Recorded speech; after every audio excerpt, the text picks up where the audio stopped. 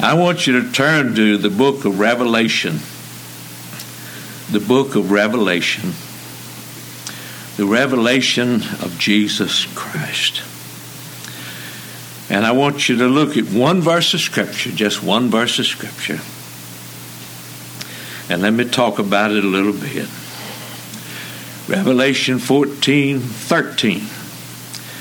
And I heard a voice from heaven saying unto me. Now this is John, the Apostle John. All the disciples were dead except John. We think John was maybe 90 years old, and he was in exile on the Isle of Patmos. And he said, I heard a voice from heaven speaking to me. That's the same voice that said, let there be light. The voice of God. That's the same voice that said on the Mount of Transfiguration, this is my beloved Son. Hear ye him. That's the voice from heaven, the voice of God. And the voice said, I heard a voice from heaven saying unto me, write. John, write. Don't just hear it now, John. Don't trust your judgment to repeat it. Write it.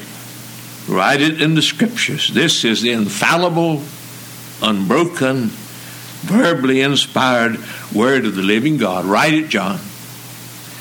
Write it for all to hear. Write it for all to read. Write it for all to heed. Write it for all to believe. Write it like Job. Write it in a book. Write it in the rock. And write it on my tombstone. Inlaid forever. Write. I heard a voice from heaven saying to me, write, John, blessed are the dead which die in the Lord. This is eternal truth. This is sweeter than honey. Blessed are the dead who die in the Lord. This is a treasure more precious than gold. This will calm your fears. This will heal your broken heart.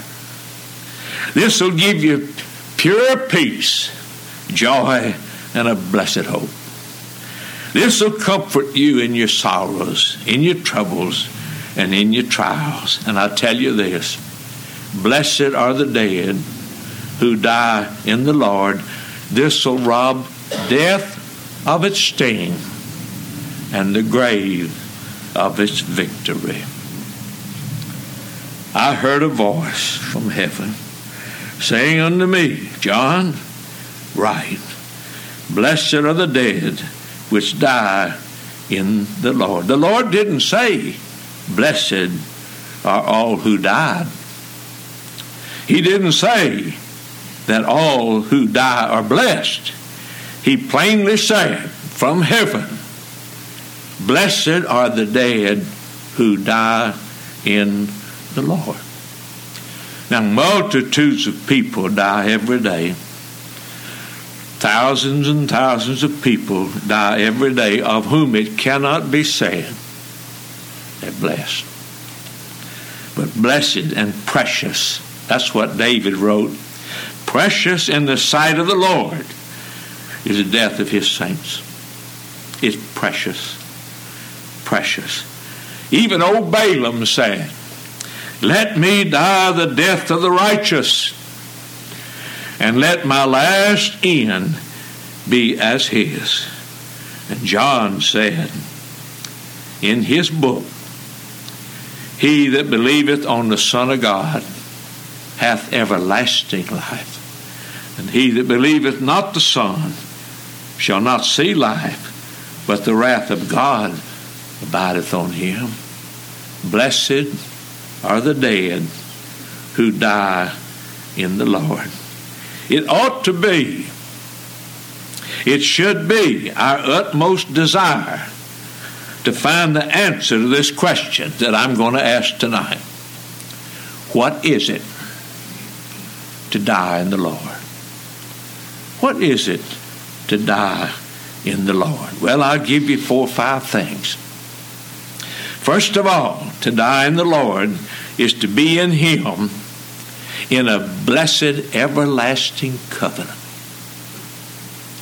A blessed, everlasting covenant. Those who are in the covenant of God's everlasting grace are blessed.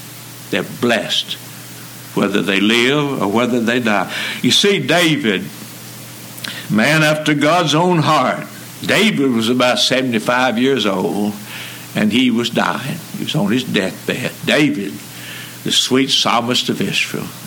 David, the man of whom God said he's a man after my own heart. And David was lying on his deathbed, and everybody was standing around. And David had some last words to say. Everybody wants to listen to the last words that somebody says before they leave. Well, David's going to say something, and this is what he said. Although it be not so with my house. And David had a household that was disruptive. Not only a kingdom, but a household of sons and daughters that were disruptive and gave him a lot of heartache, a lot of problems. He said, although it be not so with my house, the Lord hath made with me an everlasting covenant. An everlasting covenant. Those who are blessed to the Lord are those who are blessed in the everlasting covenant. He said, God hath made with me an everlasting covenant, ordered in all things and sure. And this is all my salvation. This is all my desire. The everlasting covenant. And if you turn to Hebrews chapter 13, the Apostle Paul wrote in Hebrews 13 about this everlasting covenant that David referred to on his deathbed. Here in Hebrews chapter 13, verse 20. Now listen. Now the God of peace that brought again from the dead our Lord Jesus Christ, that great shepherd of the sheep, through the blood of the everlasting covenant, make you perfect in every good work to do his will, working in you that which is well pleasing in his sight, through Jesus Christ, to whom be glory forever and ever. An everlasting covenant. What is it to die in the Lord? Is to be in the Lord by an everlasting covenant. Warburton, I believe it was, wrote a book on the mercies of the everlasting covenant. Well, God is a covenant God. Did you know the word covenant is in the Bible over 300 times? God made a covenant with Adam, broke it. God made a covenant with Moses. God made a covenant with Noah. God made a covenant with David. He raised up a man to sit on the throne from his house. God makes covenants. God makes covenant. And the God of heaven is a God of great character. He's a God of wisdom. He's a God of love. He's a God of truth. He's a God of justice. He's a God of righteousness. He's a God of wisdom. Our God is a great God. So one day, many years, millions of years or thousands of years ago, God made a covenant, an everlasting covenant. I can't even tell you when it was made. I just know one was made, involving the God of heaven. And he said, let us make man. Let us, Father, Son, Holy Spirit, let us make man in his own image. Let's make man and have a kingdom of holiness and peace and glory. Let's have a kingdom. But then holiness speaks. The holiness of God speaks, and the holiness of God says, but man will fall just like Satan fell. Man will not keep that covenant. Man will sin, and man will fall. And truth spoke up, and truth said, and when he does, I'll arrest him. And I'll haul him before justice.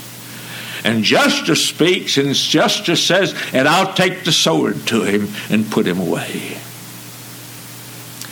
Well, there's holiness speaking, and truth speaking, and justice speaking truth. But then God is love.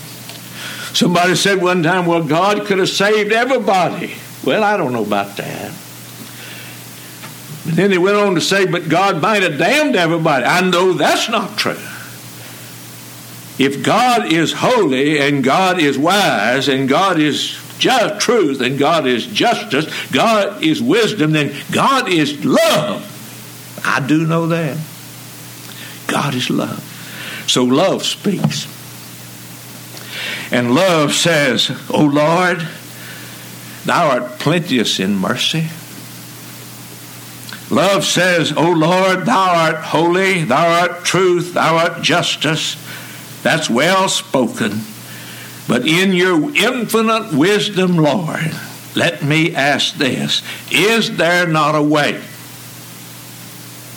Is there not a way to redeem men? To make this man, and if he falls, to redeem him? Nothing's impossible with thee. All things are possible with God. Is there not a way that truth and love might meet? That righteousness and peace might kiss one another? Is there not a way? Is there not a way that all can be honored? Your mercy, your righteousness, your peace, and your truth. May not a ransom be found? I heard something written about that. A ransom is found. A ransom. Let him go. A ransom has been found. May not a ransom be found? Cannot one stand as a mediator? Cannot one be found who's without sin? Cannot a man be found whose character is such that he can bear the wrath that sin deserves and satisfy the holiness that holiness must have? O Lord, by man came death, by man might be life brought in. Well, wisdom speak. We've heard from holiness, we've heard from justice, we've heard from truth, and we've heard from God's love. But wisdom speaks. The rest are silent. Truth waits. Holiness waits. Justice stands with sword unsheathed. Love and mercy are silent, and wisdom has something to say. Oh Lord, there's one. There's one. And only one who can by nature have access to God, at the same time be identified with this man. There's only one who is sufficient in power and holiness to take upon himself the nature of the sinner and yet live in the world without sin. There's only one who can put away sin by the sacrifice of himself and then live to plead his own wounds. There's only one who can please the Father, pay the debt of the sinner, and be exalted to the right hand of God as an effectual advocate and mediator for all these sinners.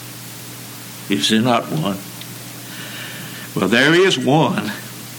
There is one, O Lord, that can reveal your righteousness and enable you to be just and justifier. And his name is wonderful. His name is Counselor. His name is the Mighty God. His name is the Everlasting Father. His name is the Prince of Peace. And he came as the Prince of Peace. He came as my mediator. Blessed be his name. He came. Oh, blessed are they that are dead, die in the Lord, who are in the everlasting covenant, made by God before the foundation of this world, in choosing a people and making them like Christ. You can die that way in the covenant. All right, secondly, to be in Christ is to be in him by divine choice. I want you to turn to Ephesians chapter 1. Ephesians chapter 1. I'm going to start right where Paul starts here now and go backwards. In Ephesians chapter 1, verse 3, Paul says, "Blessed be the God and Father of our Lord Jesus Christ, who hath blessed us with all spiritual blessings in heavenly places in Christ." Paul has stopped right where he is. He said, God's blessed me. When we talk about heavenly blessing, we're not talking about getting a bigger house and a bigger car and a bigger child. We're talking about heavenly blessings. We're talking about righteousness and peace and joy and love and all these things in heavenly places. God has blessed me, Paul said, with spiritual blessings in heavenly places. And then he takes a step backwards. God has blessed me. Here I am. Blessed is the man. Takes a step backward. And he said this. He said, "Blessed is the man who God has blessed me with all spiritual blessing according as he chose me in Christ before the foundation of the world." We're in Christ by divine covenant and by divine choice. God chose us. And then Paul takes a step backward and he said this. He said, having predestinated me. Unto God, what I talked about a while ago, that covenant, God predestinated. He said, Christ be my first elect, God said. And then chose us in our head. God's blessed me because he chose me. And he chose me because he predestinated me to be like the Lord Jesus Christ. Take one step backward. Listen to this. Having predestinated us unto the adoption of children by Jesus Christ to himself, according to the good pleasure of his own will. That's where it is. Oh, we die in the Lord because we've been chosen in the Lord. God has blessed me. Take that step backward according as he chose me. Take that step backward. Having predestinated me, take that step backward. All of it's done by the will of the Heavenly Father. His will. But now turn to Romans chapter 8. Let's do this same thing and start the other directions. Let's start back yonder before the foundation of the world. Back here in Romans chapter 8. And you come this way. You come from God over to the blessing. Watch Romans chapter 8. Verse 28. And we know that all things work together for good to them who love God, who called according to his purpose. Called according to his purpose. For, way back there, whom he did foreknow. God knew them. Known unto God are all his works from the beginning. Was it the prophet? I forget who he's talking to, but he said, "Say not that I'm a child." He said to this prophet, he said, "Before you were born, I knew you in your mother's womb. Before you were born, I sanctified you and ordained you to be a prophet." Way back, he foreknew us. He foreknew us. He did foreknow us. Then take the step this way. He did predestinate us. to be conformed to the image of his Son, who loved us and died for us, that he might be the firstborn among many brethren. Moreover, whom he did predestinate, he called. He called. And then he said, whom he called, he justified. He justified. God bless me. Because he chose me. Because he predestinated me to be one of his children. And he did it according to his own will. He foreknew me. He predestinated me. He called me. And he justified me. And one of these days, he'll take me to glory. Make me just like Christ. Oh, Dr. Gambrell. Dr. J.S. Gambrell. Old preacher back years ago in Texas. He was out working in his flower garden one day. And his next door neighbor, a dear Methodist lady, lived next door to him, been living there a good while. She came walking over and looked at the preacher there working in his garden. She said, "Could I interrupt you, Dr. Gambrell?" He said, "Yes, ma'am." She said, Dr. Gambrell said, "You're a Baptist, aren't you?" She said, "Yes, ma'am, I'm a Baptist." She said, "You Baptists believe in election, don't you?" Well, he said, "Yes, matter of fact, we certainly do." She said, "What is election?" I love his answer. He said, "Dear lady," he said, "are you saved?" Why, she said, "Yes." He said, "Dear lady, who saved you?" Well, she said, "God did." He said, "Did God save you on purpose? Was it an accident?" Why, she said, "He saved me on purpose." He said, "That's election. Everything God does, he does according to the good pleasure of his own will. We're not trying to make people mad. We're just trying to tell the truth. Well, she was satisfied and walked away. And that's it. All right, let's look back at the text. Let's look back. To be in Christ. To be in Christ is to be in Christ by an everlasting covenant. It's to be in Christ by divine choice, by everlasting choice. And to be in Christ is to be in Christ by his precious blood. Oh, what can wash away my sin? Nothing but the blood of Jesus. What can make me whole again? Nothing but the blood of Jesus. Oh, precious is the flow that makes me white as snow. No other fountain I know except the precious blood of Christ. Turn to 1 Peter. 1 Peter chapter 1. 1 Peter chapter 1. And this is what the Apostle Peter said. 1 Peter chapter 1, verse 18. He says, "For as much as you know, you were not redeemed with corruptible things, such as silver and gold, from your vain conversation received by tradition from your fathers, but with the precious blood of Christ, as of a lamb without blemish and without spot, who verily in that everlasting covenant, by God's eternal will, you were foreordained. He was foreordained before the foundation of the world, but he was manifest in these last times for you, who by him do believe in God that raised him from the dead." There's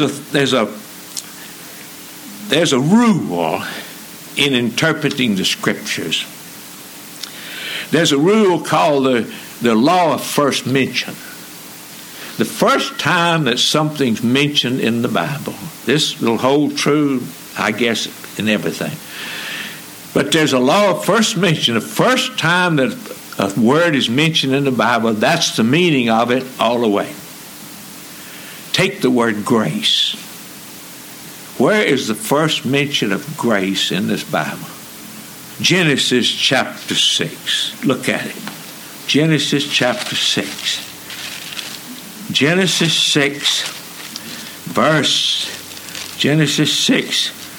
verse 6, I believe. Let's see. Genesis 6. Here it is right here. Genesis 6, verse 8. In verse 7, God says, I'll destroy man whom I've created. We talked about that a while ago. From the face of the earth, man and beast, and every creeping thing, and the fowls of the air, for it repenteth me that I've made man. But, oh, that little word, but Noah found grace in the eyes of the Lord. God chose Noah and saved him, raised him up. That's the first time grace is meant. What about the word hyssop? David put a whole lot of stock in that word hyssop, Hyssop, hyssop. Well, let me turn to Psalm 51 and just read something about hyssop, and then I'll show you the first time this mentioned. In Psalm 51, verse 7. Psalm 51, verse 7. David, in his psalm of repentance. I want you to start with verse 4. Oh, verse 3. David says, I acknowledge my transgressions. My sin is ever before me. Against thee, thee only have I sinned and done this evil in thy sight, that thou mightest be justified when thou speakest and clear when thou judgest. Behold, I was shapen in iniquity. In sin my mother conceived me. Behold, thou desirest truth in the inward parts. In the hidden part thou shalt make me to know wisdom. Lord, here's a request. Purge me with hyssop, and I'll be clean. That's what, Gary, you talked about this morning. I'll be clean. Purge me with hyssop, and I'll be clean. Wash me, I'll be whiter than the snow. How can that be done with hyssop? Well, turn to Exodus chapter 12, and here's the first mention of this little plant called hyssop. Exodus 12, verse 22. Exodus 12, verse 22. Now here, the first Passover, the Lord's going to deliver Israel from Egypt to the promised land. Raised up Moses, and Moses and Aaron told him about the plague, the firstborn of every son. But, he said, you take a lamb without spot or blemish, a lamb for every house, and slay that lamb, roast it with fire, take its blood, and take hyssop. Here it is, look at it. Exodus chapter 12, verse 21.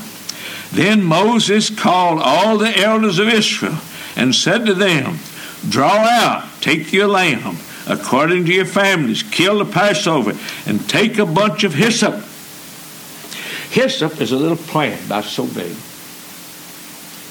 It's got leaves and twigs like any other plant called hyssop. And they would take that hyssop, a sprig of hyssop, when they got the sacrifice and the blood, dip the hyssop in the blood and put it on the lintel, the side post. The blood of the lamb. Sprinkle the blood of the lamb. That's the first time it's mentioned here. And he says, listen, take the blood in the basins and dip the hyssop in the blood and strike the lintel with the two side poles with the blood that's in the basin, and none of you go out now out of the door of the house in the morning, for the Lord will pass through to spite the Egyptians, and when he sees the blood upon the lintel and the two side posts, the Lord will pass over the door and will not suffer the destroyer to come into your houses and smite you. Precious blood. To be in Christ is to be in that blessed covenant he made, in that divine choice that he made, and in that precious blood that he shed. That's how you're clean. That's the only way you can be clean. That's the only way God saves sinners. That's the only way. All right. We're in Christ. Blessed are the dead who die in the Lord by His covenant, by His choice, by His precious blood. Now watch this. We're in the Lord by faith. By faith. Man got to believe. Sanctification of the Spirit and belief of the truth. Turn to Romans chapter 4. Romans chapter 4. Romans, the 4th chapter. And here in verse 1.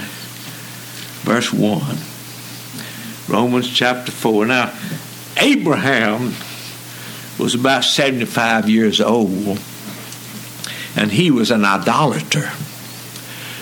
Abraham didn't know God. And Abraham, with his father and his brother, lived in idolatry. And God came to Abraham and spoke to him and said, Abraham, get thee out of thy father's house, and the land I'll show thee. I'll make of you a great nation. And Abraham heard the Lord and believed him. Now watch this, Romans chapter 4. What shall we say then that Abraham our father, as pertaining to the flesh, hath found? What did Abraham find? I'll tell you what he found. He found righteousness. He found God. That's what I was talking about this morning. This righteousness is Christ. And Abraham found God. 4 times it says in the Bible, Abraham believed God and was counted to him for righteousness. What did Abraham find? He found God. Secondly, for if Abraham was justified by works, he hath whereof to glory, but not before God. What saith the Scripture? Abraham believed God. It was counted to him for righteousness. How did Abraham find God and righteous? By believing him. By believing. That's where you'll find it too. By believing God. Not doubting God, not arguing. Believing God. When did he find it?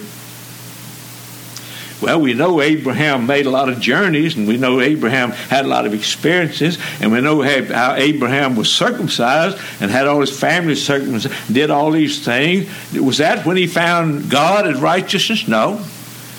He found God in righteousness when God called him out the first time under those stars, and he said, Abraham, look up. Abraham looked up to count the stars. Can't do that. Your seed will be as the stars of the sky. Abraham looked at the sand on the seashore. Count it. Can't count it. Your seed will be like the sand of the seashore. And he believed God right then. 15 years later, he was circumcised. 15 years later, this. 25 years later, he had a son.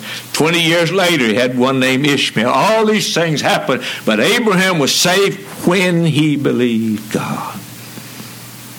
The thief on the cross, when was he saved? He didn't wash, he didn't work, he didn't witness, and he couldn't wait. He believed God. Lord, you're not going to stay dead. You're coming into the kingdom.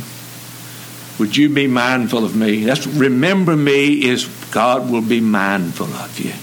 Would you be mindful of me? Our Lord said, today you'll be with me in paradise. Just like that, preacher. Just like that. If it's any other way, it'd be works. If I had to wait and work and wish and hope and merit, God's got nothing to do with it. You believe it right there. What did Abraham find? Found God. How did he find God? He believed him. When did he find God? He found God when he believed him. When he believed God. How do we know that he found God? He obeyed God. See if that doesn't... Look at Hebrews 11. Hebrews chapter 11, verse 8. Listen to this. Hebrews 11, verse 8. That sums it up right here. Hebrews 11, verse 8. Listen to it. By faith, Abraham, when he was called, when he was called by God to go out into a place where he should after receive for an inheritance, what did he do? He argued with God? No. He got his books down and studied about? No. He obeyed. He obeyed, and he didn't even know where he was going. God told him to go, and he didn't know where. God told him he was going to have a son. He didn't know how. God told him to take that son and kill him. He said, I don't know why, but I just believe God. I believe God. I can't explain it. I just can't explain all that God is pleased to do.